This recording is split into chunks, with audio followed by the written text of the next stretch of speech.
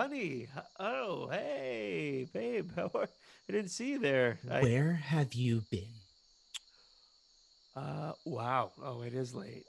Geez, sorry about that. Where have you been?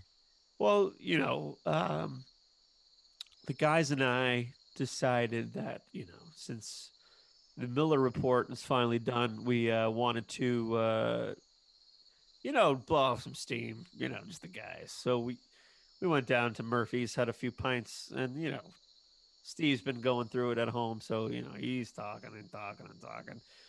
Beers keep flowing. One bar leads to another. And, before I know it. It's been 7 years. Has it?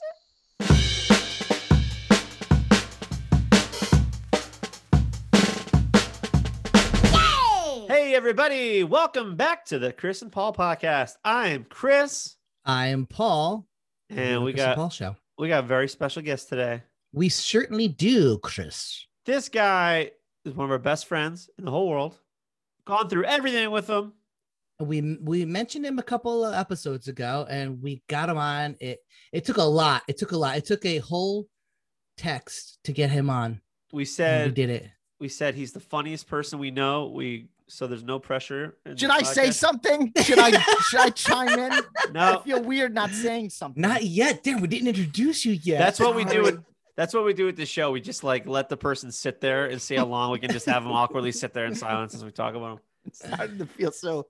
I started heating up. Everybody, Darin Guerrasio is with us today. Darin Guerrasio. Hi, everybody. Thanks for having me. Thank you. Thank you for doing this. So, so this is another. We had Evan on last time, and we've known Evan for a very long time. I guess Evan will be more of like our New York longtime friend, but Darin. You mean LA? We met Evan in New York. Oh, okay. Yeah. And now he's in LA. But Darin, so Evan and I had a history, but all three of us have a history, but you and Chris have more of a history than the three of us, because you guys went to high school together. We did. That's right. We went to Stanford High in Stamford, Connecticut. I want to also say, before I forget, because I just brought it up, I'm like, oh yeah, Darin's the one that introduced Paul and I. Yes. You guys mentioned that before. I don't remember this. Okay, so how did I do this? We were in a little show called Run for Your Wife. Oh my God, Run for Your Wife. This is Paul and Darin. This is at Curtain Call. This is at Curtain probably Call? 1997. No, this is like 98, 99. Really? Yeah. Yeah. I knew of Chris O'Neill. I saw him around when I would hang out with you. We were doing whatever with the show. Right. And so I met Chris a couple of times, and then you and I had the smallest parts. I had a one-liner. I was a reporter. I'm like, hey, everybody, I got to take a picture. And then I went off the stage, and then you played one of the neighbors that would come in every once in a while, right? Yeah, I was a how do I say this? I was a stereotypical, probably offensive gay character. It was really it was pretty it was funny, but the way it was written was just looking back on it, you're like, that was kind of ridiculous. Yeah. Isn't it weird how that happens? You just look back, you're like, that back then somehow that was not. I don't even know who wrote that play, but it was one of those, it was that time period. It was sort of birdcage-ish type of it was that type of thing. But yeah, that's the part that I played. So you and I, we did a couple, we kind of knew each other through Curtain Call. And then you and I did this play together, and I was a huge fan of Kids in the Hall, and I'm going I want to write stuff. And then you and I would, one of the first things I remember, we would write about this raccoon that would come in, that would come in and save everyone from whatever's going on. Oh my God. Do you remember something like that? It's I would kiss you now. And it was something it was so weird, but we used to write this. We would just make up stupid bits backstage. Wait, hold on. Wait, did you guys know? Wait, was this how you guys met, or you guys just happened to be? The way I remember it is that we met on that show. I didn't know you. We met on that show. We knew of each other. We knew of each other. Right. Because I think I was doing an acting class with Lauren at the time, and Ken. Oh. Yes. Yeah. And then we were all together, and I kind of knew you through then. Right.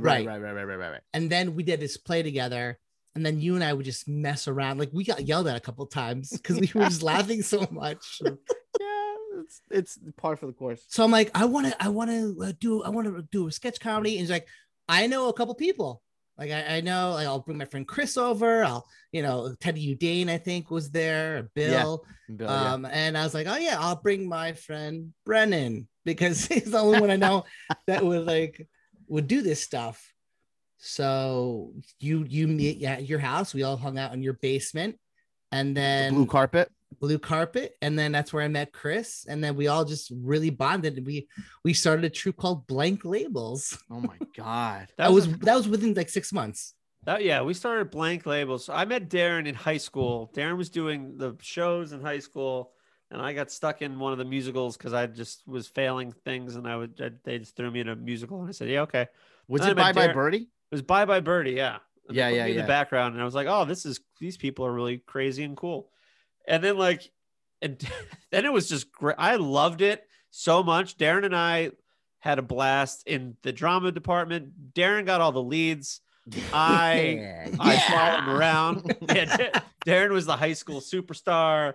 I was the kid with the big ears, but man, I loved it. Everyone was like, you guys are in drama. I just remember people gave me such crap. Like, you're in drama. And like, there were so many beautiful girls. And when you're like a 16-year-old kid, and everyone's like, oh, give me your hugs. And I'm just like, this is the best thing. It's like, it was amazing. Dude, especially that show. I vividly remember Bye Bye Birdie, and it was sophomore year. And it was so fun because it was that whole, didn't SNL do a sketch about like going to the cast party and stuff like that? Yeah. Yes. It was that whole like thing of just all of us being like ridiculous together, and just kind of like, you started to realize that we were all kind of like the same people, you know what I mean? Yeah. Like where in other places you didn't really like fit in certain spots. Like that's where, like, for me, it was like improv in middle school and things like that. But like, I vividly remember kind of fighting against doing drama club, and then like going in, like just really like diving in, and it was Bye Bye Birdie. And that's where I met you. And then shortly after that, I think it was that summer or even the next summer, I met Paul, like you were talking about Run for Your Wife. But it was that whole thing, that's like Bye Bye Birdie, that was just, it was the time where it was all just fun. It was just ridiculous and fun, and trying to make each other laugh backstage. Yeah, dude, I remember that too. It was so great. That summer, then we did Cinderella. Darin was the prince. Yeah, that's right. It was the prince. Darin was just slaying it, man. He was getting every part. I couldn't sing for nothing. It was terrible. That's not true. But in Cinderella, I remember in Cinderella too, I couldn't sing. And I remember I started to like, I was doing this rehearsal. We were singing, and I couldn't keep up with the music. And the guy was playing the music to keep up with me, but I was trying to keep up with him. So like, as it was speeding up, I was like 10 minutes ago, and I started to speed up, and he was speed. So we were like chasing each other, and it was horrible. I had never done anything like it. And he went up to me after, and he was like, look, you don't have to keep up with me. Okay. Just sing the song and I will keep up with you. And this is like, also youth theater, summer stock youth theater at a community theater. And I was just like, listen here, you little shit. Yeah, I was just like, Prince. I'm sorry. I've never done this before. A year ago, I was in my basement, like crazy movies with Jim Clegg. I didn't know how to sing. It was crazy. So I became fans of you guys instantly, because I was like, 15 years older than you guys. And you were not anymore. But yeah, he always got up. But I remember you guys were doing something else in Stanford High, and then I came to go see what the slamming doors. Noises Off. Noises Off. Yes. Jared, did you get the lead in Noises Off too? Yeah, he did. I knew that answer. Yes, he did. A speaking part.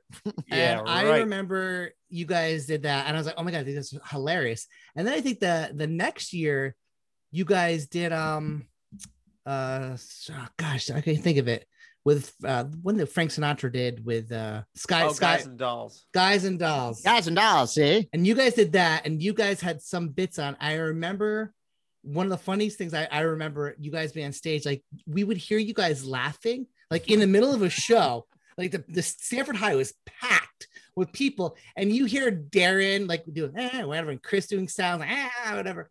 Oh man. And then I remember walking around like during like one of the, I think it was a intermission, and the teacher was screaming at you guys. Yeah. or something. So like, what happened there? What do you guys remember? Because that was a fun experience for me to watch. But what was that experience like? We probably, I mean, obviously I'm sure we told the story. Did we tell the story on where? It doesn't matter. I mean, maybe.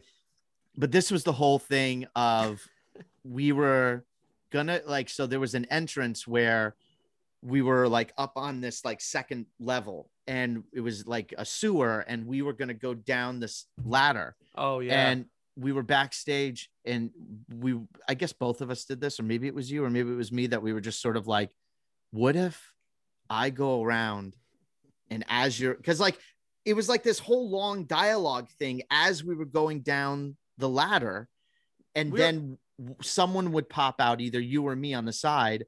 And then I would go, how'd you get down here? He's like, I took the back way.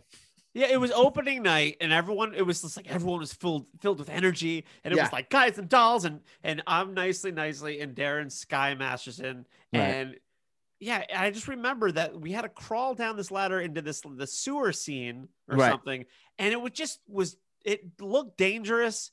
Well, wasn't really rehearsed. They were like, it'll be fine tonight. Don't worry. Just go down the ladder.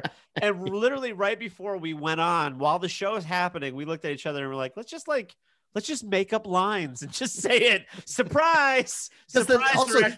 The ladder was hanging on probably a piece of wood that was half an inch thick. Yeah, so it's just cardboard. Hanging on that.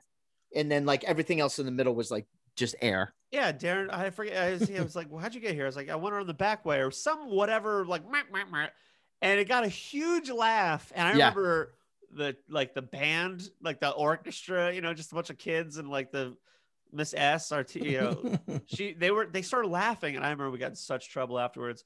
Everyone was like, "What a great show, guys! Are we going to the diner now?" Like everyone had that kind of like energy, and then like head diner, and then like Lamone comes and he's like, "Darin, Chris, upstairs now!" Yeah, like, furious. And looking back, like at the time, I was like, it was dangerous. We thought on our feet. We got a big laugh. What's the problem? And then, you look back now, I'm like, what assholes we were. That's because I remember waiting for you guys, and then you guys come out. You guys were like white in the face, like, oh, we just got yelled at for something. You guys, I loved watching you guys, even hanging out with you. And it's still to this day, it carries over. But you guys used to do bits, because Jim Clegg used to film you guys a lot, but also you guys did your own stuff in high school where Chris was interviewing someone, and then Darin came and punched him in the face. Oh yeah. So Darin and I were horrible students. The worst students. We skipped class all the time. If I could just say real quick, if I ever catch either of my sons doing a quarter of the things that I did in high school, and I mainly mean like not showing up to school, or just being like, oh yeah, and like having no report card to bring home, or not walking in your freaking graduation, I will drop kick them like before it even gets that far, before it even gets to the point where like it's like, oh, I didn't show up. Like if they don't show up one day, it's over. I'm stringing them both up by their cojones. Let me tell you, my GPA was like 1 point something. I don't want to say, because I just didn't like to work. We just opted out. Work. I liked hanging out and social. We weren't bad kids. We were in theater, and we were like, yeah. But so Darin and I would just show up at each other's classes and just be like, yeah, we're leaving now, right? Okay. And then we would just go out and hang out. And we were in the only class we liked was TV productions.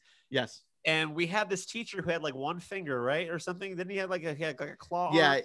There was something going on with his hand. Something was going on. He was a very dry, angry guy who was just not, he was always in a bad mood.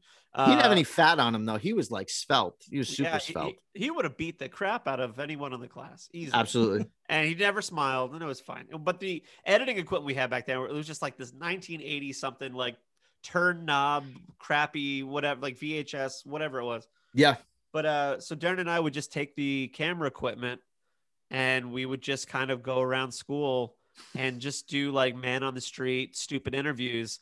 And it was like, I forget what period it was, but like we interrupted every class in the entire school. We'd walk in, people like, I remember our friends knew about they're like, come in our class tomorrow. And we would just break into the class and start interviewing the teachers and the kids while the class is going on. And they're like, what are you assholes doing? And we did a thing about school. It was like violence in the schools or teen violence or fighting. And then I would end up kicking you in the face. Yeah, So I'd start interviewing people. I'm like, we had like a Bob Barker Price is Right microphone. It was like old equipment. And I'm like, yeah, so, there's a lot of violence going on in the schools these days, a lot of like fights and a lot of this, and parents are worried. And we were just wondering what you're at. And then Darin would just sprint out of nowhere and just kind of drop kick me into the locker. And then I'd fall and he'd punch me and run off. And the camera would stay on the unsuspecting victim. They were like, what just, half the time they were like, okay. Like, we got you, man. You got punked. That was a lot you of witnessed an assault. A lot of fun. So clearly we were like, we're going to make it. We'll be famous. This is the career we want. Darin and we auditioned together for like colleges. SUNY Purchase. And Darin had a shot. I did not. I was just like, I'm just going to go with Darin. And Darin, because Darin was an actor and I was an asshole. I was just like his friend. I remember that whole thing. I remember like, it just goes to show how absolutely entitled I was, where I was convinced I was going to get into SUNY Purchase.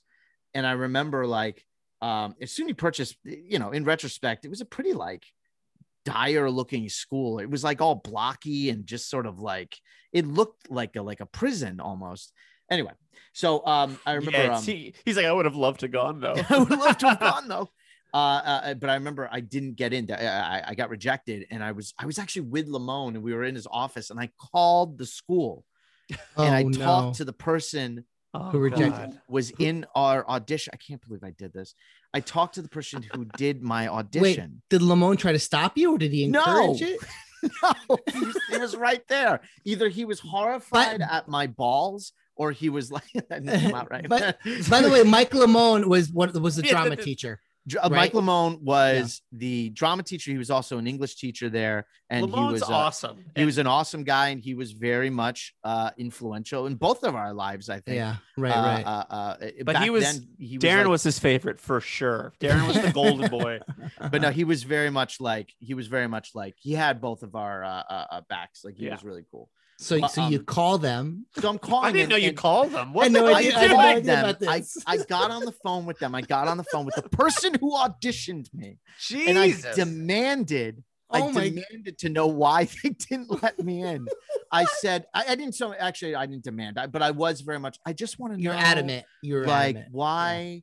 Yeah. No, I mean, my head was so far up my own ass and way up in the clouds. I had no sense of like humility at all. I mean, I was just like, I was a jerk. I was a huge jerk. So I remember I wanted to know why how could you not let me in? I was Sky Masterson. To the point where she read me the notes that they gave me. What were they? This is what she said. It was her notes. She said, I wrote like, I forget what they were exactly. I remember one because it was so stupid. And looking back on it, she was like, did this right, or did this, could improve on this. And then she like paused and she wrote, I also wrote, very handsome. Okay. I was like, okay. and it was just like, but you're welcome to come back again and give it another try next year, blah, blah, blah.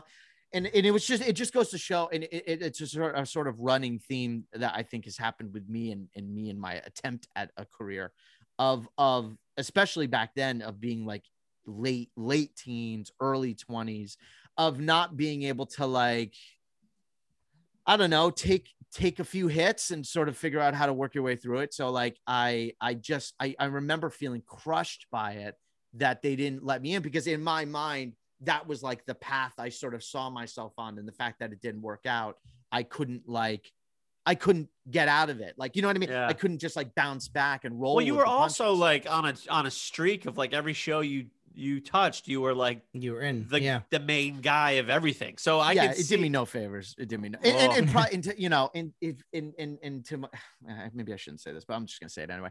But it probably didn't help that like no one in my my family, I guess I should say, maybe kind of went like, hey, stop not showing up to school. Like start going to school now, or like stop being a jerk off, like Darin just stopped going to school at one point, and people would, I just remember people would ask me, go, where's Darin? And I was like, I don't know. So then I'd leave school to find him. So I was like, I have an excuse to get out now. And then we'll find Darin. I'd go to Darin's house and he's just eating cereal in the kitchen. I'm like, so people are asking where you're going. He's like, and then we just play video game, whatever the hell we did. But oh my God. Again, if I see my two kids doing anything like this, I will throw them so far into the stratosphere. It just like, I can't, it's just so idiotic, but, hey man, we all have our past. I just remember driving Darin to get his diploma over the summer. Yeah. And Darin, like, I just remember Darin walked to the car and he kind of nodded with the diploma, like, there it is. And I was like, I'm so happy. 3 years of summer school. I went to summer school every year from sophomore year to senior year. I went to sophomore. I remember I was actually like my senior year. I was in class and we're supposed to go get our cap and gowns. And I'm sitting there going like, I think maybe I pulled it off, guys. Oh no. I'm just sitting there going like, I think this guy's about to go get his cap and gown. Looks like I got out of here scot-free. Oh. And I remember it's the end of the class. They're about to go. They're gonna go get their cap and gowns. My English teacher stops me. I forget her name now, which is no surprise. Because you met her once. Yes, I met her. I had one conversation. Sorry, who were you again? She said the same thing to you. She's like, are you a student? Nice to meet you. You go she here? took me outside and she was like, you're not going to get your cap and gown, right? And I was just like, yeah, no, I guess I know that. And she was like, I mean, and she, like, to her credit, it's sort of like, what did I expect? Like, what did I think was going to happen? Well, I think when you're that young, I mean, you just kind of figure, who really doesn't graduate, They'll right? give me the cap and gown. Yeah, why not? And then like, oops. She's like, she's like, if it helps, you were great at Sky Masterson. If it helps, I wrote in my little book here, you're very handsome. I think you're very handsome. Yeah, it was just a lot of stupid, just stupid stuff you do when you're young, when you're but that also carried on with I mean, so we started a troupe called Blank Labels. Oh yeah. And I remember working at this place called Hewitt Associates. So I was like a gun ho about doing this sketch comedy group. I want to be the next kids in the hall. And so Darin, Chris, Teddy, Bill, and my friend Brennan, we all got together. There was more of us I can't remember. Did like 10 people come over to your house that day and they just kind of whittle it down to like us 5, I guess? No, that people came over for the show. Like I had our senior year, we did the it was called, I hated this. It was called the Chris O'Neill Comedy Show because earlier that year I was like, I went to the principal. We were good friends with the principal's son. Yes. So we got the inside, we got the meeting, and we were like, I asked if we can do a comedy show at the end of the year, and he was like, well, what's it going to be about? And we were like, we have no idea. So that whole year was us kind of forming our first troupe, our sketch troupe. And I just remember us just like trying to write. Like I was so new to the whole sketch thing. Like Paul got me onto Kids in the Hall, and immediately I was like, oh, I've seen these guys. And then I really got wrapped into them. And I was like, oh, this is great. So we saw them live, and I remember we bit a few of their things, like the opening songs that they had before the show. We're like, the silhouettes, the shadow silhouettes. Yeah. Yes. So we did all that crap. But you were influenced. You influenced. Yeah, totally. Like obsessed, and we're still big. But yeah, remember Lev Kalman was part of that show too. We Josh Shetty, Megan City, like we had a bunch of people in that show that just randomly came on and helped us out. But we had 15 bits or whatever. But I remember rehearsing. So I lived on Summer Street. I had my own apartment at that time. 800 Summer Street, and you guys would all come over. Stamford, Connecticut. And we're Stamford, Connecticut. Party. And so I remember I would have you guys over. Yeah. And we're gonna rehearse. But then it just became a freaking party. And by the end of the night, people were throwing stuff like pizzas and tennis balls off my balcony. And it was like a recurring thing. Like every time you come over, like, we're going to write, we're going to do this, we're going to do this. And then this is where our age played into it. Yeah. I think Paul was like 23, 22. Yeah, I was 22. Yeah, you guys were. We were 18, 17, whatever. And we were like, we got caught up on we're like, we're someone's, our friend owns his own place. And then we would just, I was trying to. It was mesmerizing. It was mesmerizing to be able to like walk into someone's place. We're like, this is the greatest place ever. We're going to drink beer just whenever we want. And Paul was like super serious about like, guys, we have to have a writing meeting. We got to get this stuff together. And we were like, we all went there with that intention. Like, yeah, let's do that. And then once we got there, we all started screwing around, just like being stupid. And then the booze started flowing. And then before we know it, like we're inviting half of the high school over. And Paul's like, guys, like, what's going on? I remember I got so mad at you guys one time. We were doing stuff and you guys kept like we bought a bunch of costumes. Oh, all right. So we bought a bunch of costumes for the show. God, I remember this. We went to Party City. And we bought a bunch of wigs. We bought like $700 worth of stuff, right? $600, $500 worth. It was $558 worth of stuff. I remember seeing the thing exactly.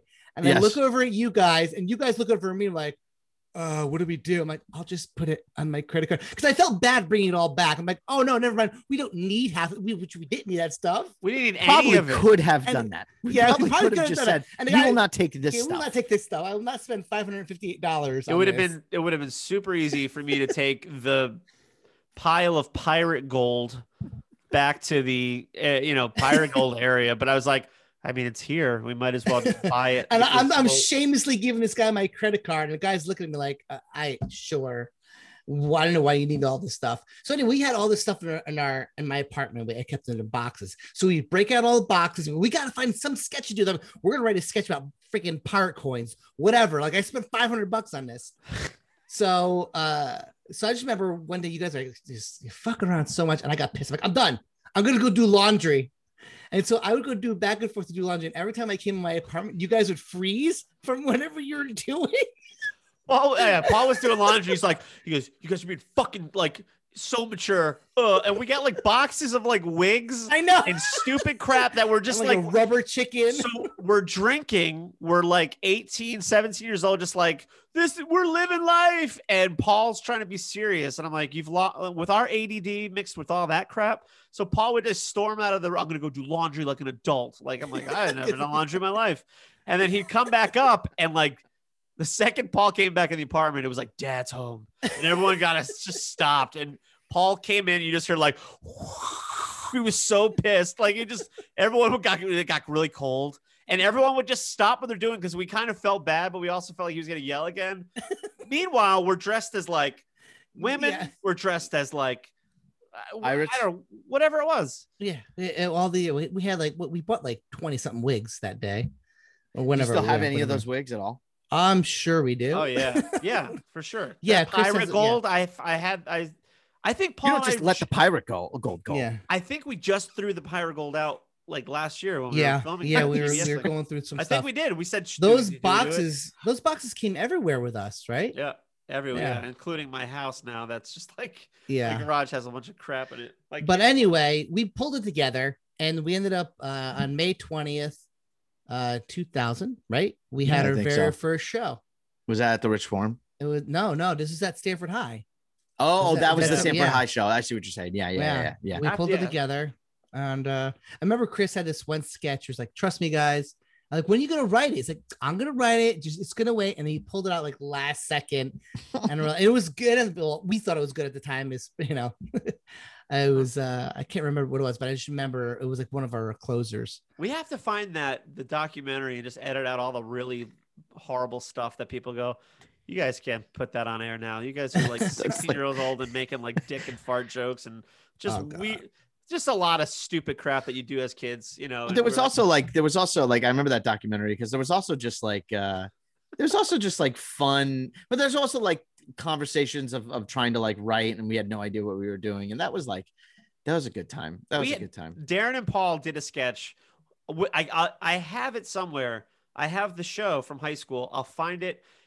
It's basically it's called Chester, And I don't know who wrote it. Darin my and Paul. Gosh. And this is the best sketch of the whole show we did. Where Darin was this really horrible, evil scientist guy who had this. It was all, and then Chris Kattan, like they did a thing where it was like he was Mr. Peepers, or like later on, I saw that. I'm like, well, I got to stop doing Chester now because it's on SNL. It was the thing I'm doing Mr. Peepers. Yeah. So what was it, Paul? You played this kind of weird. I was half a monkey person, weren't half you? Monkey, half something. I was like three halves. We it was like you're three halves of something. And I was just That's like, not possible. I was just like, yeah, right, exactly. horrible to you. I would be like, hey everybody, so here's Chester, and this way, and I'm being all like official and trying to like. And Paul's adorable. Paul's adorable as this character. That was the whole thing. That the whole crowd was like, oh, because Paul just had his like hair up in a little bun, and he just was like running around and playing with like we had a band that was there, like our friends were. It's like this Blink-182 basically cover band who were playing and. Paul would like jump and play on the instruments and stuff as Chester, and Darin's like, "Come on, Chester, let's go over here." And I would just be horribly mean. And then it was like Teddy and somebody else just sitting there like watching it all happen. They had like lab coats on. Yeah, because it was an experiment that you were doing. Well, you were presenting your findings of this thing, this creature, and then but Darin the whole time would beat the shit out of Chester with a pool noodle. A pool noodle, yes. But like this pool noodle, the acoustics in this auditorium every time, and Darin whacked the shit out of Paul every time Darin hit Paul. It was like boom, and the whole crowd went oh. And I remember my parents were recording it, and I just hear my parents crying because as that's happening, and Darin's getting more and more violent, hitting Paul in the face and the ass and the head. Paul had stuffed all these socks in his crotch, and Paul's wearing these like long john pants, and as the sketch is going on and Paul's doing somersaults and running around and rolling around, Paul's package, his make-believe package, started falling down his leg. So as this and it's just like it went to your kneecap, and it was like this anaconda moving thing through my pants. Yes, and then removable anaconda. Darin pointed to it with the pool noodle. It's like, what the hell is this? And he started like playing with it, and it was so stupid. Immature, stupid. It was wild. I'll find that. We can if Darin's cool, we'll all review it first. Let's just make sure it's like there's nothing horribly incriminating on there. Yeah. I'm sure. But good. But yeah, I guess that was the start of kind of us all bonding and just being silly and well, that's where like you guys met there. And then that all kind of broke off, and I think everyone kind of went their separate ways. And wasn't it like it was around 2001 or 2002 that you guys went off and started doing your own thing? Yeah, but right after that high school show, we were like, we got to do our follow-up show, and then we did a show at the Rich Oh, then that was the Rich Farm, right? Yeah, and that was the where Jerry Springer films his shows and all that. Oh my God, that's and where Maury Povich. Yeah, that's Maury right. Povich.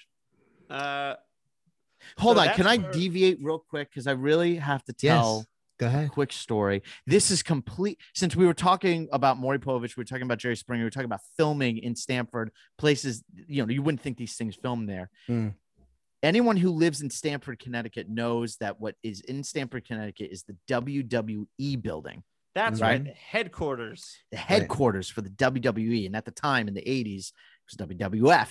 And this just made me think of this, of like, you wouldn't think Stamford, Connecticut would have this, and it does.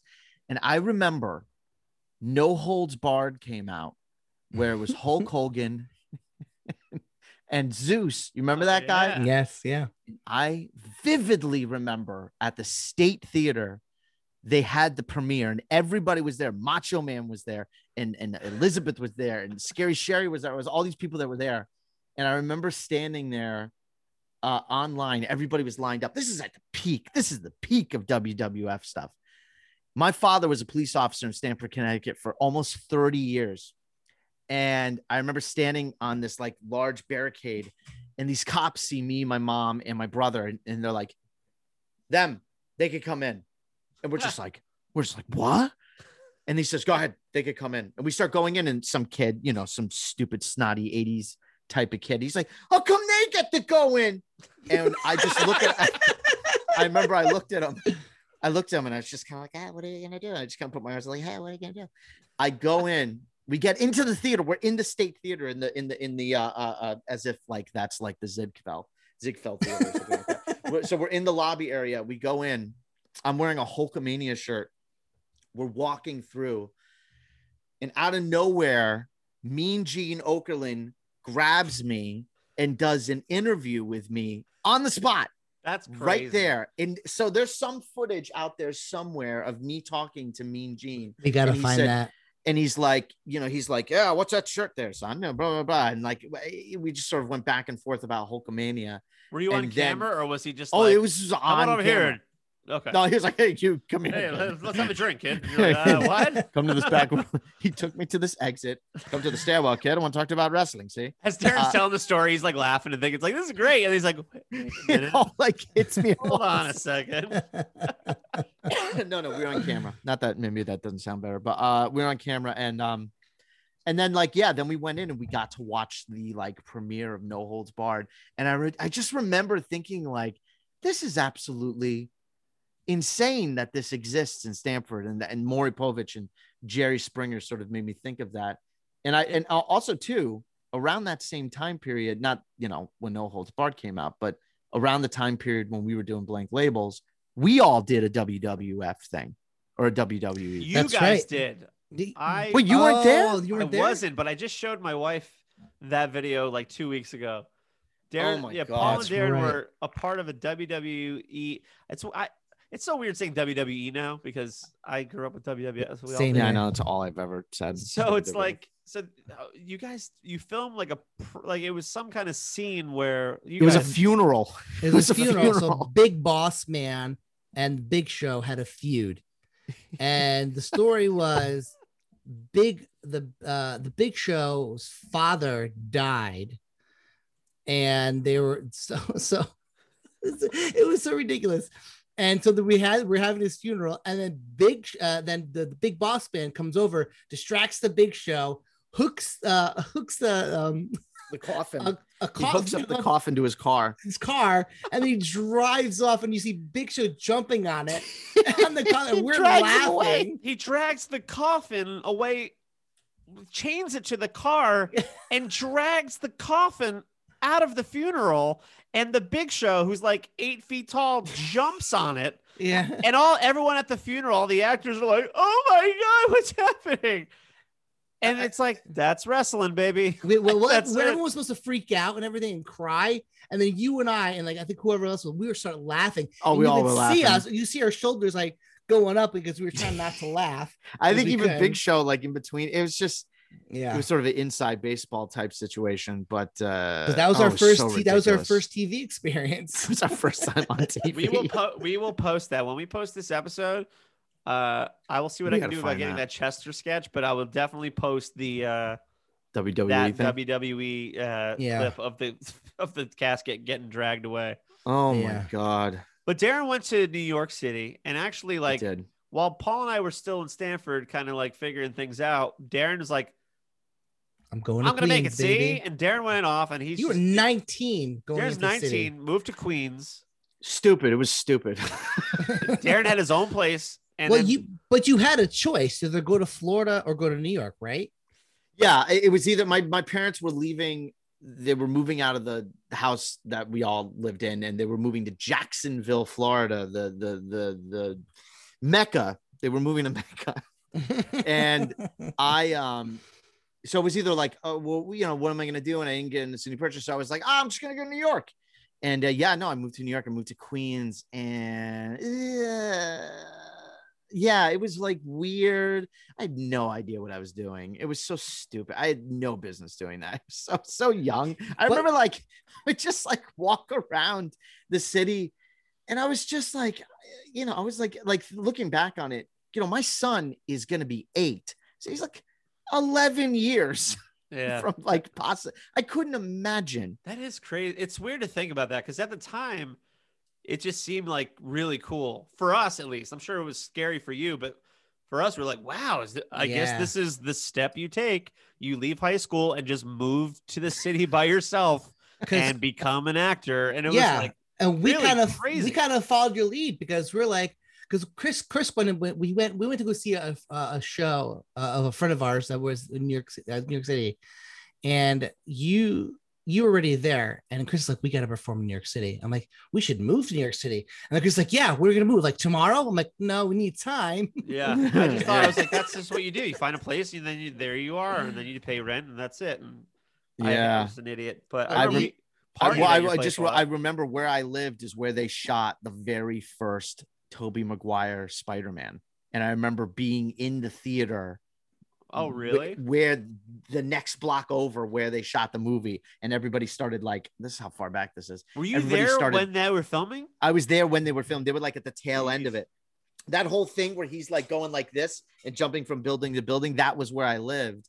So when the movie came out, we all were in the theater and everybody started to clap in the beginning scene because they knew that was like where we were. We were like in Queens. It was just so trippy. So did you freak out when you did it, when you went to the city? Was it a freak out? Was it like, it was definitely like, it was a shock. It was like a culture shock. Is that the right terminology? It was definitely just sort of like, I remember like looking back on it now. At the time, I remember the moment my parents left and I was just in the apartment by myself. And I remember just sort of feeling like, well, what do I do now? Yeah. like where the hell do I go now?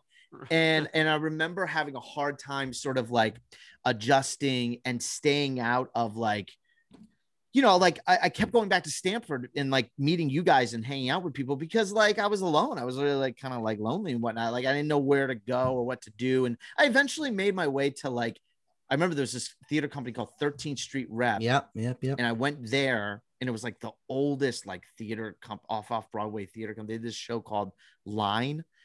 And it was this hole in the wall theater, but that's kind of what I wanted. I wanted to like, I wanted to be like in the theater scene. And I was so, oh my God, like, I just desperately wanted to be like one of those types of actors.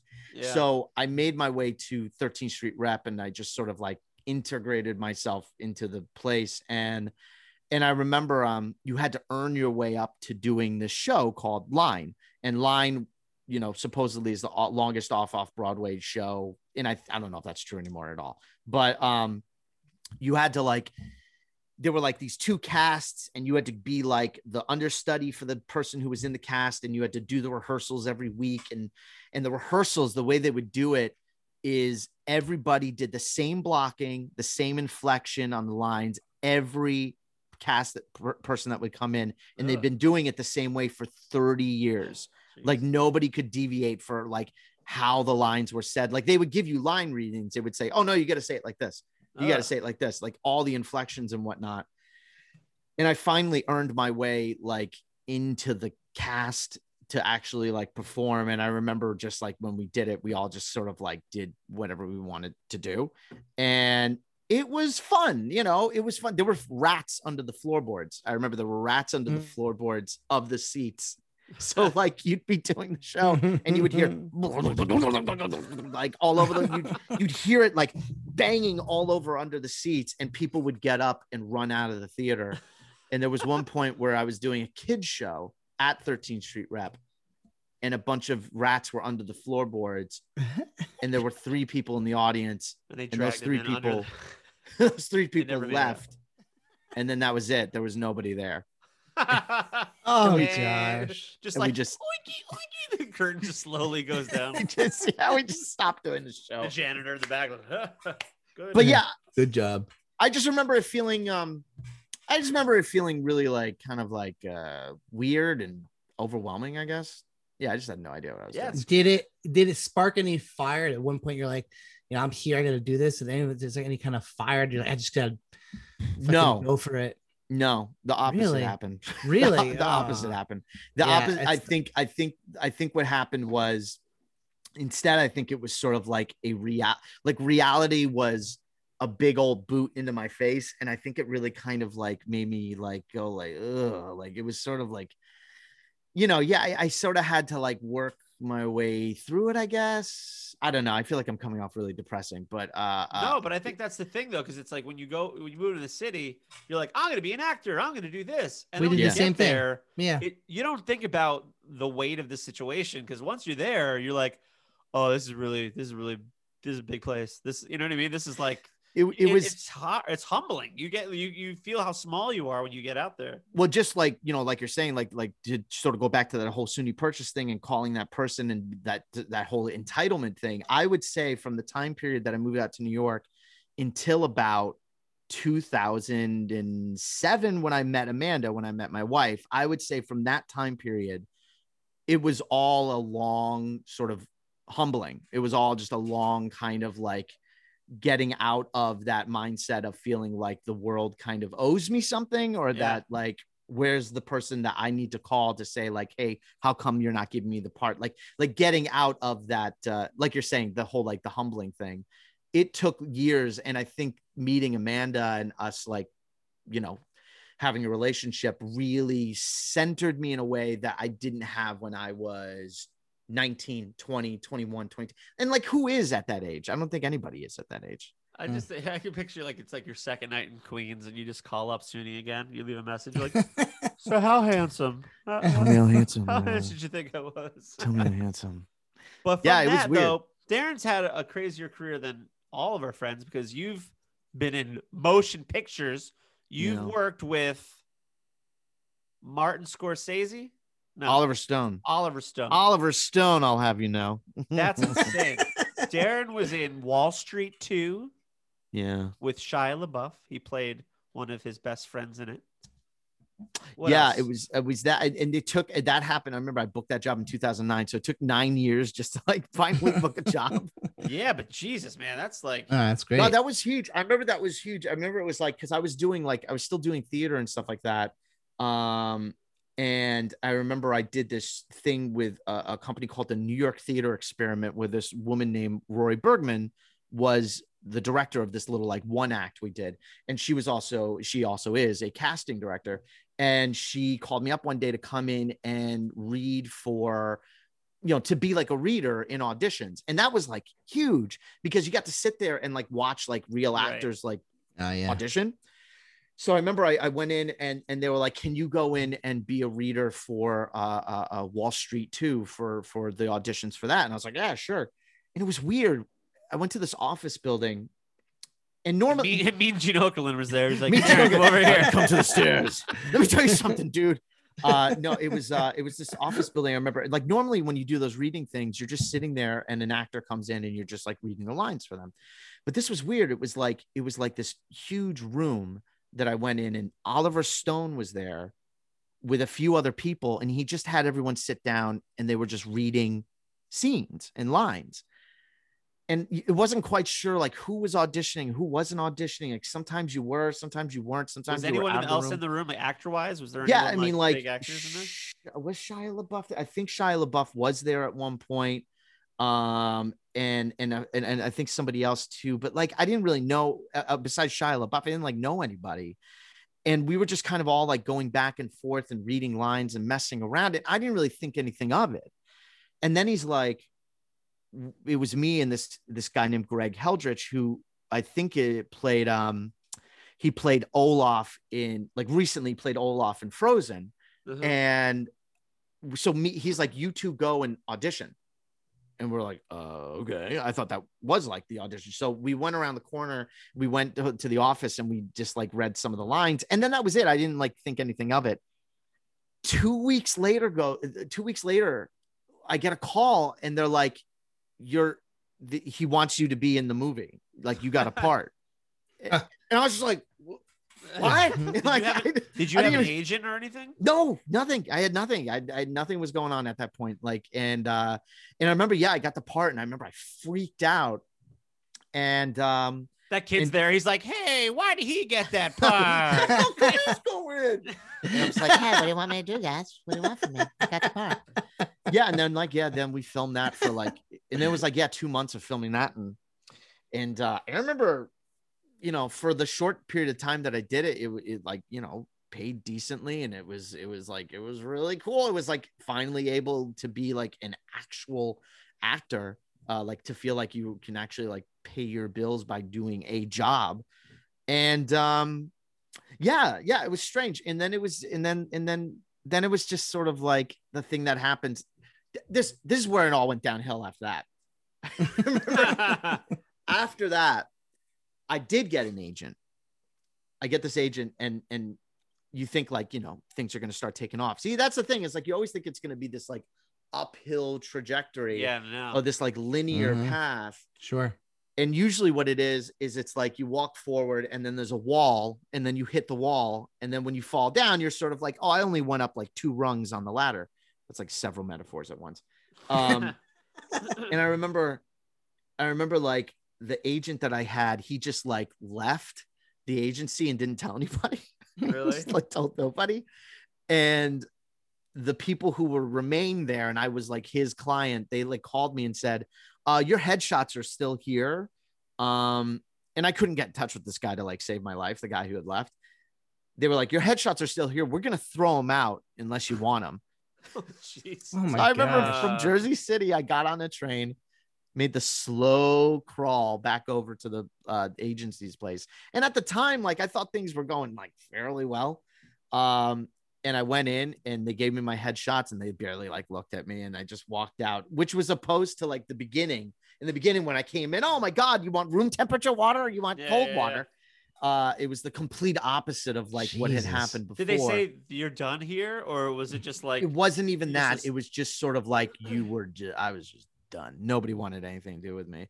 And in that same time period, I also got the call that I was cut out of the movie. And then I also got the call that like, basically I wasn't invited to the premiere and stuff like that. What? And it was just like, it's sort of this thing that's sort of like, some of your parts were cut out of the movie because you were in the movie. I was in the movie lines, for what was once like a few lines, an actual like character. Scene, yeah. I was cut down to a single word. I was in it for a second where I went like, hey, or something like that. I said like one thing. Yeah. And no, and then that was it. And then it was just, and that's the thing. It's that whole like ebbs and flows, that like up and down. And yeah, it just, you know, it was like, ugh, you know, another humbling. But then you did Daredevil. You had a part. Yeah. In Daredevil. Yeah. Then there was a few bit things of like, I did an episode of Bull. I did an episode of Daredevil. I read a lot of different like parts. There were a lot of different things that I did that were like table reads and it was all like Roy Bergman, the casting director, who would just like call me in to come and do these really like cool, interesting things. And then, yeah, like I got Daredevil, which was like huge and that was cool. And it was like one little scene and that was like a lot of fun. Yeah. And that's the thing. It's like these things would like come and they would go and it was always like this feeling of like trying to sort of like spin the plates and trying to keep things going. And you always think that the one thing you book is going to lead to the next thing. Yeah. And that just wouldn't, like, nothing would stick. It would always sort of like half start, you know, it'd be like a half step. And then like, it would just kind of like peter out. And yeah. And it was like, it was like, I remember this all came to a head on Kong Skull Island. You know, that movie that it sort of came out recently. Yeah. Is that King Kong movie? Uh-huh. Right. I was called to go in and be a reader for a really big actor, a huge actor. And I was going to read opposite this actor for a bunch of reshoot scenes. So I go in, we're at Silver Cup Studios and just stuff like that. You walk onto a film set and you just feel like you're just like, oh my God, this is all I want to do. This is all I want to be at. And I remember this really big actor, very well-known actor. I'm sitting there. Can you say the name? Should I say the name? Does it matter? I guess I could. No one's listening to this. It's John Goodman. It's John Goodman. We were on a flight with John Goodman. Going New Orleans. Were you really? Yeah. Sure. I'm so sure we get it. If you went up to him and farted in his face, he would give you a warmer reception than what he gave me. Oh, no. Basically, I remember I come in and I'm reading 3 roles. Wait, hold on. 2 roles. If you were to tell me King Kong and John Goodman, those two people, because King Kong is a real person, they don't seem like he would be in a King Kong movie. Yeah, it was this movie where he was like a scientist. It came out recently. Samuel L. Jackson's in it and Tom Hiddleston's in it. The guy who plays Loki.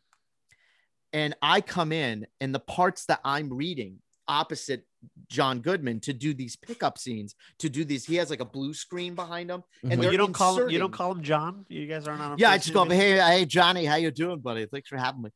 I'm reading as Sam Jackson. I'm supposed to be Samuel L. Jackson to him.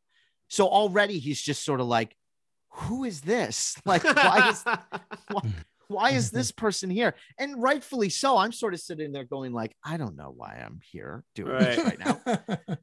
So I'm trying to sit there and like, just read the lines for him. And he won't look at me. He won't make eye contact with me whatsoever. Was that an actor's choice? I have no idea. So wait, why are you? So what are you reading? Is it rehearsing? No, they're shooting. Basically, what they're doing is like they had already shot the whole movie in Vietnam, and now they are shooting little inserts because Marvel was really big and all that other stuff, and they're trying to insert a shared universe into Godzilla. Oh, so this is like filming the movie. You're like, they're filming the movie. Oh, and basically they're inserting all this stuff that they're going to put in other movies, which is like, I guess, something called Monarch and stuff like that. So they're trying to like forcibly make a shared universe happen. So he's doing these scenes where he's integrating like all this like dialogue and exposition about how it somehow aligns with giant monsters and stuff like that and Godzilla. So I'm sitting there and I'm supposed to like just read this like back and forth dialogue with him just to sort of set him up. And every time I'm doing it, like, he's just not looking at me. He's not paying attention to me. And the whole thing just felt really like, it was the only time I've ever been on a film set where I've just been like, I don't want to, like, after a while, I didn't want to like even be there. It was just so weird. Yeah. And I get it. I'm sort of like, why am I here? What am I doing? And like, there was this one scene where I'm at a fireplace and he's supposed to like, do this whole thing. Are you on camera? Like, I'm not on camera, I'm off camera. Like, it's in the movie where there's scenes where he's talking and like, you could sort of see he's on green screen. So they're just tight on him and I'm behind the camera doing the lines to him. And then at one point I'm doing a scene where I'm Tom Hiddleston. I'm supposed to be Tom Hiddleston. And again, why am I here? I'm all pudgy. I look like dying Andre the Giant. And he is like, I'm supposed to be like Tom Hiddleston. And it was just weird. And at one point, he's like, he didn't feel well. He was like all sick and stuff like that. And I remember the director went up to him and tried to like give him notes. And John Goodman just goes like, he just starts doing this. He starts going like, oh, all right. And it was just like, everyone's just sort of sitting there like, this is not weird. And he's just like, yeah, okay. And you could tell the director was just all like dejected and just like walked away. And the whole energy of the room, it felt like, you go up to the director like, I know what that feels like. I auditioned for SUNY Purchase. Just so you know, they found me very handsome. Well, yeah. What you should do is later on call John Goodman and ask him why. Demand answers from him. Ask him why he said that. And then like, but what's funny though is like, so like all that happened and we filmed it. We finally finished. It was like the middle of the night. I had to go to work the next day. It was like, it was like one of those things. But I actually get residuals from it for whatever reason, because I had an actual contracted like role. Oh, wow. So it was weird. It was like, all right, it was like a BS thing that kind of like sucked, but like to just get like a little tiny check is like, yeah, that's nice. But I remember it was right after that that things started to just kind of like, things started to just not pick up anymore. And I had this manager at one point, and that's how the Daredevil thing happened. And I thought like, oh man, this is going to lead to this. And yeah. He drops me, and me and my friend Jake and his wife, Lindsay, we decide we're going to go and make a movie. And we made a movie that I directed, and I'd never directed before. And I made this movie called Wake. And that was the greatest thing I had ever, like one of the greatest things I had ever been a part of. And I loved it. I remember just feeling so like electrified by it, of just like writing, well, not writing something, but producing something, taking something from a script, putting it up on screen. And it was just joyful. It was joyful. Yeah. And we filmed it, put it in a few festivals, got to see it on like a big screen and stuff like that. And then it was after that, it was after making that movie that it was like, you know what? I need to go on a bit of a hiatus because by then my kids were, you know, Harry was 6 months old and Wes was 2 going on 3. Yeah. And then it was after that. I mean, it had been years and years and years of just like trying to get there. And it just wasn't happening. And now that's kind of where I'm at now, where I've been on a hiatus for a little while, where it's just been like, I've just been sort of like trying to figure out, like, I want to start doing stuff again, but I've been very much like concentrating on the family and concentrating on Amanda and the kids and stuff like that for like a few years now. It's been just like, that's been the focus. I think that's the tricky thing. Cause like I do that to myself. I think everyone does that. Everyone, you know, like you beat yourself up and you're like, oh, I guess I didn't make it. I guess it did. You weren't in an Oliver Stone movie. You were directed by Oliver Stone. You read with John Goodman. You were in Daredevil. You were in you were in all these things. It's like everything's all relative because it's like I think we all feel like that one thing where it's like, unless I'm on the red carpet and like making millions of dollars, like I didn't make it. It's like, you know, and I think it's one of those things where I'm trying to do that more and more, going like, you know, because you get a little older and you're just like, God, is this it? Like you just feel like you're on a conveyor belt and you're just like, it's not slowing down. You're like, and then you get flustered. You're like, well, I'm too old for that now, and I can't. And you beat yourself up and you're like, I'm a failure. Yeah, and I think it's like, you know, I'm trying to like go, no, I did do a couple really cool things. I am proud of myself, but it's hard because it's like, I think it's because you still have that hunger in you. And I think it's like, you still want to, you know. Yeah. And I think that's the thing too, is like, you still like, you feel like you still feel like something for it and you still love doing it. And I think that's the thing that happens is like, eventually somebody said this recently where you don't necessarily quit the job. You just stop booking. You just stop making money at it. You stop like actually getting roles. You just get your headshots handed back to you and then the door just shuts slowly. Right. Like eventually what happens is that things just stop, you know, like happening. But if there's anything that I really sort of have gathered recently from everything is the times where I've been the most happy and excited and really love doing this have been times where either all of us, like you guys and me, right, or myself have made something. Yeah. Because what I think this whole thing, what tends to happen is that you're trying to seek out validation from outside sources, whether it's casting directors or agents or managers or things like that. Sure. And you're just trying to get something from them. And it turns you into a kind of like desperate, you know, what's the word I'm looking for? I don't know, shill, I guess, or something like that. Or just like, you're just sort of out with your hand, like, please give me something. Yeah. You're always grasping for something and nothing's there. But what it keeps us, I think what keeps us going, because we do have this drive, and for Chris and I, it's always been fun for us. And we always talk, because we're always talking, like you and Chris, and we always talk with our friends.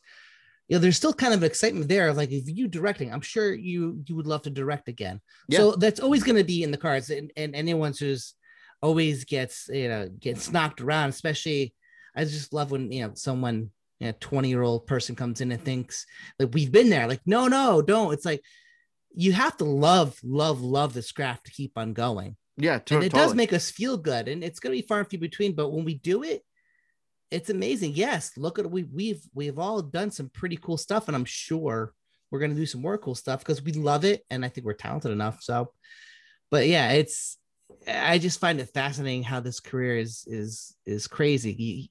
It's not, if you think you're going to get famous right away, it's like, okay, yeah.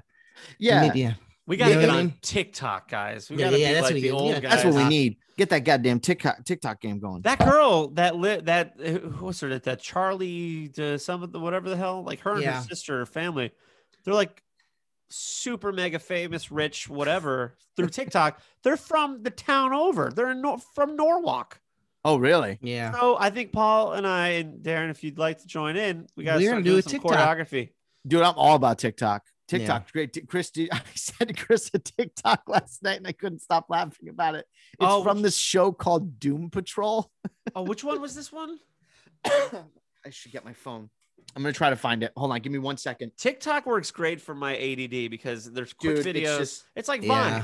I scroll through a bajillion things. Here's what I don't like about TikTok. Mm-hmm.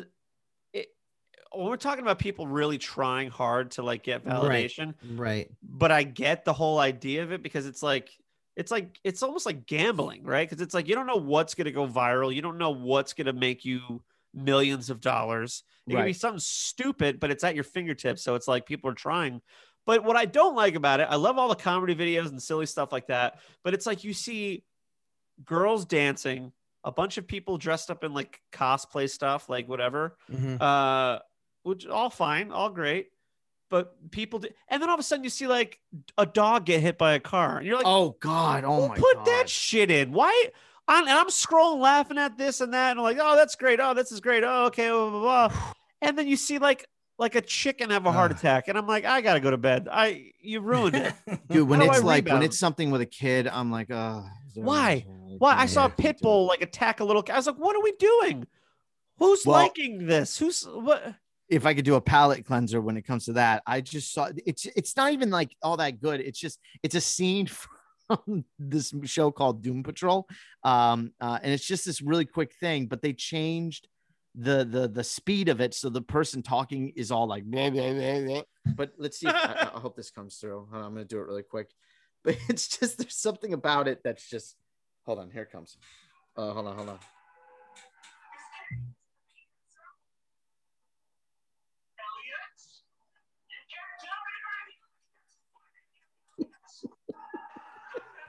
Did you hear any of that at all? No, not really. Wait. She starts screaming for her kid to start eating a cake.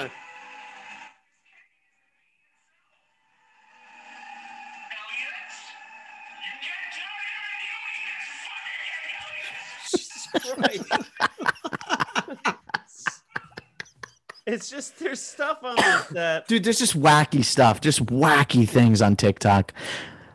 That's what that's the thing. It's like it's gotten to a point, and I'm like, I don't think we're saying anything that everybody else doesn't, know already. Is that it's gotten to a point where there's no excuse, like, not to just like go out and kind of just do your own thing. Like nobody, and even just like with TikToks and things like that, like nobody even expects it to be like insane quality. Like some things can be very lo-fi, very just sort of simple.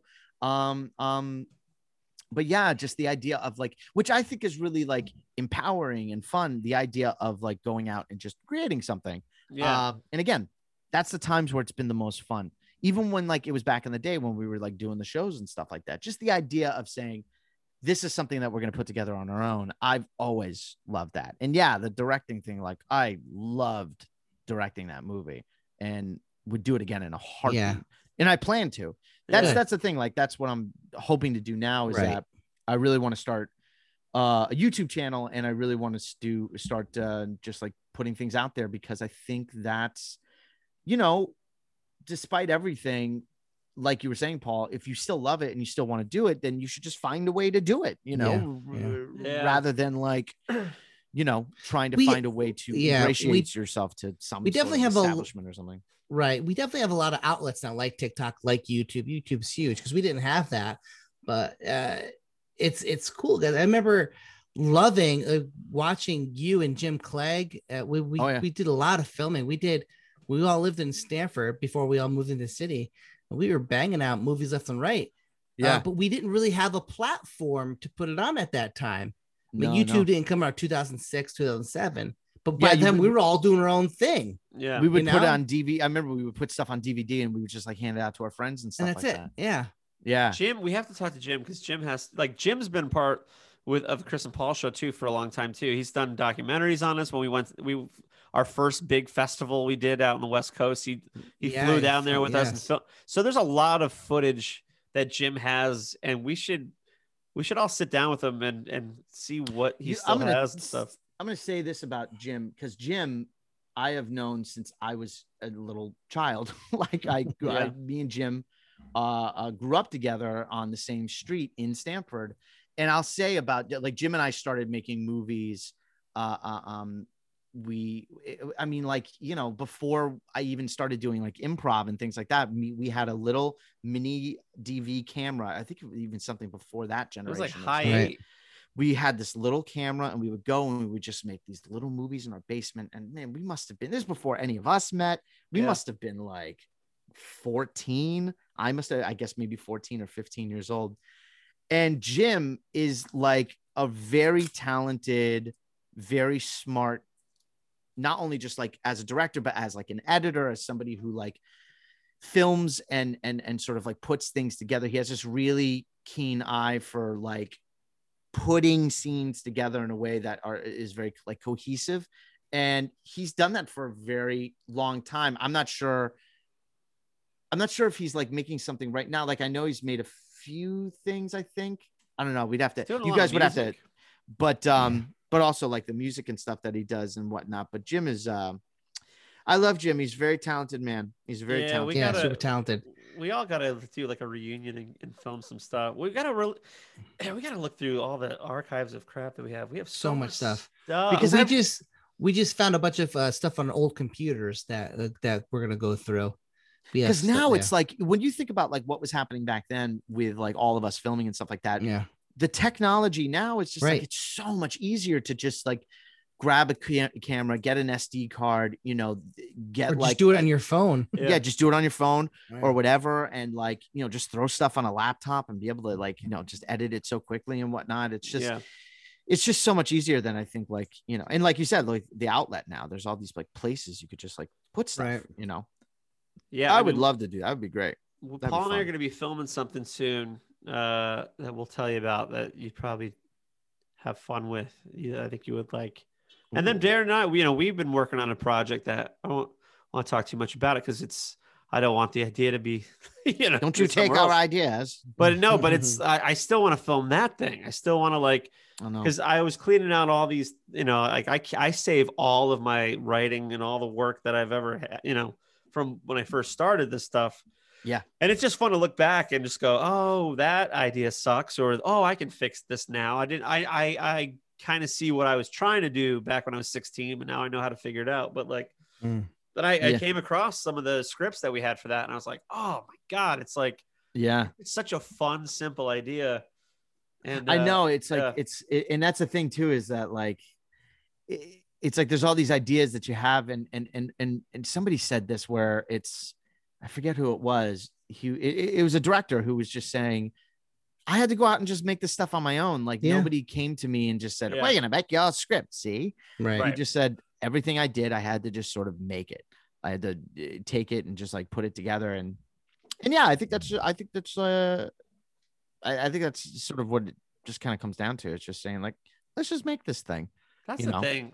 Cause I feel like I go, it's going to be perfect in this. And I always get wrapped up in my own head about like, oh, how it's, not making it too precious. Like, don't make it so precious. Yeah.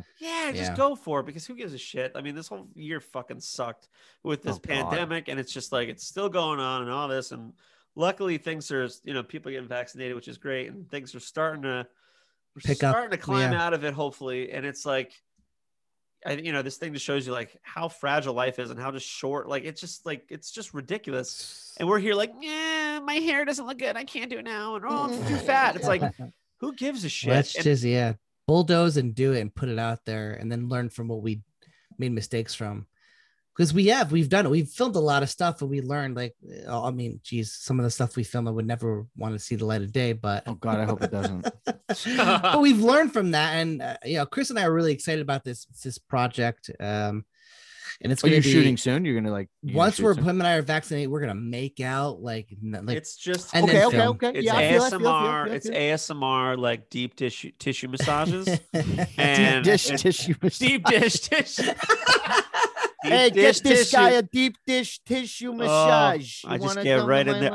I cover Paul with sauce and cheese, and marinara. It's just like, and I just get in those muscles, baby. Wearing like a Bears jersey the whole time. You gotta really get into that muscle tissue. I don't know. Is that Jim also has video of Paul's getting his butthole waxed. Getting my butt waxed. Yep. You got your butt waxed?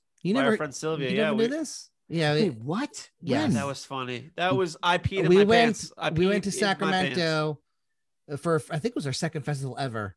We won a festival, and that festival, the prize was they flew us up to Sacramento. So this is a long time. This is a long time ago. Like 2009. Okay. And I remember flying out there. We stayed with our friend Sylvia at the time, And actually, it was pretty funny. Think about this. This is kind of funny. So it was 2009. Chris and I just kind of like figuring out what we are and what we're doing. And we go on this radio show. And we had no idea. I think this is like one of our first. That radio. You have that? Yeah. So the first thing the guy goes to us and goes, "So you guys made it. How does it feel?" We're like, "What?" It's like, do you know who we are? We're like at this festival that no one even knows about. Well, maybe now, but that was such an experience. But anyway, we stayed with our friend Sylvia. I just want to figure out. It was only about, I don't know, 45 minutes to an hour from us walking in her front door to Paul having his butthole facing the ceiling, lying across her dining room table, and her just. What happened was, I guess my pants was sagging a little bit, and she goes, "Oh my God, your butt is hairy." I'm like, "Well, then wax it." And she goes, "Okay, you want me to?" And Jim jumps for the camera. We're like, "Oh, we gotta get this on camera." I remember Chris looks at me, and Chris goes like, "Will you?" Chris like, please. He just want to look at me. "Please, Paul, this would be great, you know." And then Jim's like, "Yeah, let's do it." I'm like, "Yeah, let's do it. I don't care." And so he's like, "Are you serious?" I'm like, "Yeah, let's do it. Why not?"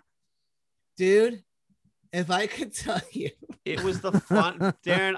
There was so much pee in my pants. Like I was urinating in my pants. I couldn't stop. I was like a child, and she was like a champion. She got up in there and was just ripping your hair out of your ass. And that had to be so painful. Jim had the camera on my face the whole time, and the camera shaking because Jim was laughing so hard. You hear Chris laughing so hard. Yeah, it was a lot of pain, but it was worth it. How did it feel? Maybe I should. Oh, dude, how did it feel after? Like when you're walking around, it's fine. I loved it. Loved it. Really? It was great. It felt so. Things turned around in the story. Yeah, it was. It turned around. So you're saying if you wax your butthole, you're just whistling Dixie down the street? Because it doesn't. Well, what if it starts? You get little hairs growing back in? That's worst.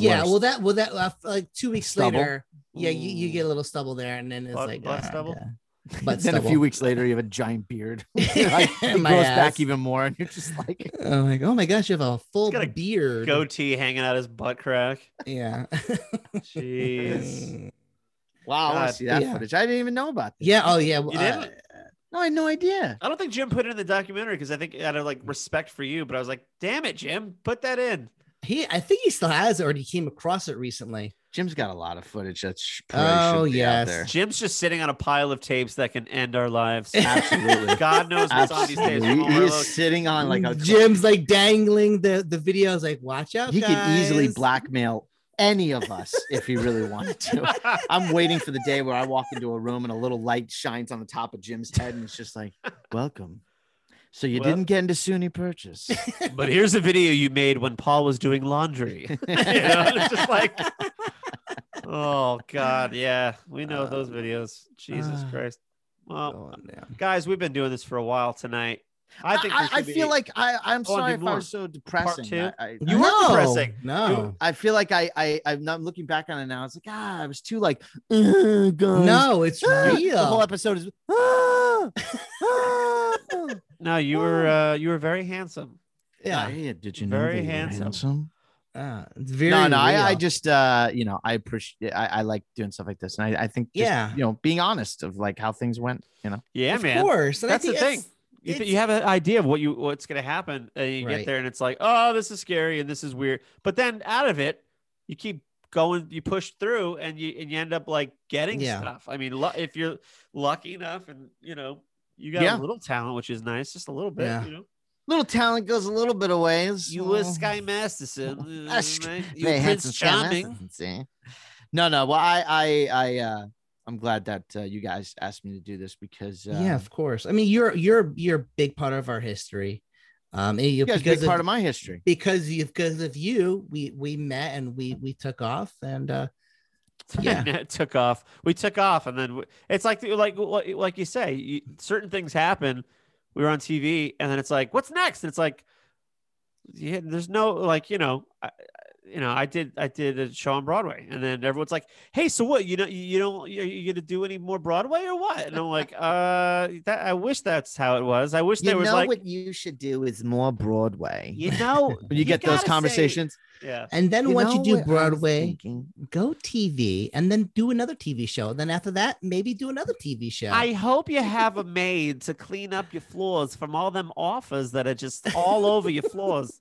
I was watching a movie with Leonardo DiCaprio, and I thought to myself, you should do what Leonardo DiCaprio does. Do his types of movies. Don't tell me. Sure, there's movies that he's not doing that you can do, right? Can I just tell you, the chemistry you had with Shia LaBeouf is something that makes me cry every time I think of it. I wonder who this lady is that's telling us this. She's the woman that wrote down handsome at his audition. She's sitting there watching Wall Street 2, and a tear goes down her eyes, and she's like, I was wrong. I was wrong. Oh my God. Gosh. We got to start making some more stuff, fellas. We will. And Darin, I really want to. We're doing this because we love just talking to people and being in this world with all these creators. We love it. So we're gonna have you back because there's so many stories. We didn't even get into some of the drunk stories, which are just. We'll get there. This was the G-rated. This is Darin. And then next time it's like, who gives a shit? Because that's the thing. We're doing this podcast. I see like everyone in the world has a podcast. Yeah. Darin and I had our own podcast called We're Dads, where we talk about our life, how we used to be, and now we're dads, which I love. Yes. It's one of those things where it's like, I don't know if anyone's listening. The people that are listening, we really appreciate it. And, thank you. And if not, no, thank you guys. It's all good. Like, who cares? It's like, I gotta start thinking about things like that. Well, as long as we're having fun, if anyone else wants to join our fun, more the merrier. And if you are listening, and you're on Instagram, follow us on Instagram, and then message us and about any questions you have, and we'll talk about that. We'll answer your questions. Hit that notification bell. Say likes and subscribe. Smash that like button if you will, please. Darin Guerrasio. Any last words, buddy? Well, I also do a podcast with my improv team, Scrambled Legs. Love those guys. Love you guys. Where we all met at UCB, which doesn't exist anymore. They exist. They exist, but in a black hole. Yeah. No, they're in the city. I think one of their spaces. I don't know. One of their spaces closed. Well, that's where we all met, and we do a podcast. It's called the Scrambled Legs Comedy Podcast, and mostly what we do is we just sort of like it's just like improv, just like funny little stories. We do characters and stuff like that, and that's a lot of fun. So you can see that, and then I don't know. Yeah, that improv troupe, you guys went on a tear at UCB, and you won. What was it, like a got cage match? It was like 9 cage match victories and in a row, right? Like it was some of the most fun I ever had on stage. Yeah, was doing the Scrambled Leg show with Randy Riemann, Sarah Feinstein, and Jake Smith. And Jake Smith was the person who I made the movie with. We produced the movie together. But yeah, those guys are very funny, and I love them very much. And we've been just like constantly chatting throughout the pandemic and stuff like that. And even though like UCB doesn't really happen as much anymore, and none of us are really taking classes or anything like that, we've all remained like close friends. And that whole, like, that's a whole other story, UCB, and just like the sort of classes and ranks of all that and everything that happened with UCB when in regards to like my experience with it. That's a whole other story, but meeting those guys and starting Scrambled Legs, and again, another thing of like, they wouldn't put us on a team, so we just made our own team, and it was the most fun. Some of the most fun I've ever had. That's what you have to do. Make your way, baby. Make your own way. And especially those cage match shows, they were tremendous. I loved them. There's definitely going to be part 2 and part 3 and part 4. While you were talking about the Scrambled Legs thing, Paul. I'm looking at Paul. He takes a sip out of his water, and the water shoots and hits him right in the face and the eye. And he's like, and I don't think he knew if anyone saw. No, I was trying to let you talk, and I'm just like, Jesus. I look at Chris, and Chris starts laughing, and I start laughing. I'm trying to hide my face behind the microphone because I'm trying not to smile. And I see Paul notice that I'm like, God damn it! But it was just Paul just got hit in the face and was like, And he looked at his lawyers like, what the fuck was that? What the? I gotta tell a really quick story that's sort of related to that. I used to work at Ruby Foods back when Ruby Foods was open in Times Square. And I remember like I had no food and I was so hungry. And I remember they would let us have white rice for free. So I would get a bowl of white rice, but the white rice, the way it's made, it it sticks. It's very sticky, you know, sticky what I mean? rice. Yeah. So I was a host and some people came in and they want to like sit down. I took a scoop of white rice because I was so hungry and I put it in and it lodged into like my esophagus. Like it became a baseball and it just like clung on to the innards of my like throat and esophagus and all my whole system. So I just feel it seize up inside of my body. And these two people come in and I'm escorting them. And they asked me a question. I had to answer it. And I don't know why. I don't remember the context, but I just went, just give me one day. I'll be right back. I'm trying to like, talk to them, but I can't get words out because these are like, Doug Rader, just give me one moment. I'll be right back. I'm trying to like through and through be cordial as hell. And it was just that one scoop, way too big of a rice. I overshot, and I think the next time, like part 2 of this, which I think we should record very soon, should just be like now we get into like the stories because there's so many damn stories. This was like the more like career driven paths that we all took and how we all started, but like some of the like the drunk stories. The poop stories. Oh my God, the poop stories. Darin's got the best stories, and there's so many stories. So many things. There's so many stories. Paul, remember the mobsters I don't know if Darin was even there, but Paul had an ex-girlfriend who was connected to the mob, one of the mobs. There's really wacky ass stories. Yeah, there's some interesting people we met. Darin and me bleeding over Darin while he was vomiting. And the police that night. Oh man, I don't want to say too much about that because we have to tell that story. We'll get into that next time. But please, guys, our parents are so proud of us. I know. But anyway, we'll be back with part 2 very soon. We thank you for listening. I'm Chris. I'm Paul. I was Darin. That was me. And we'll see you next time. Bye.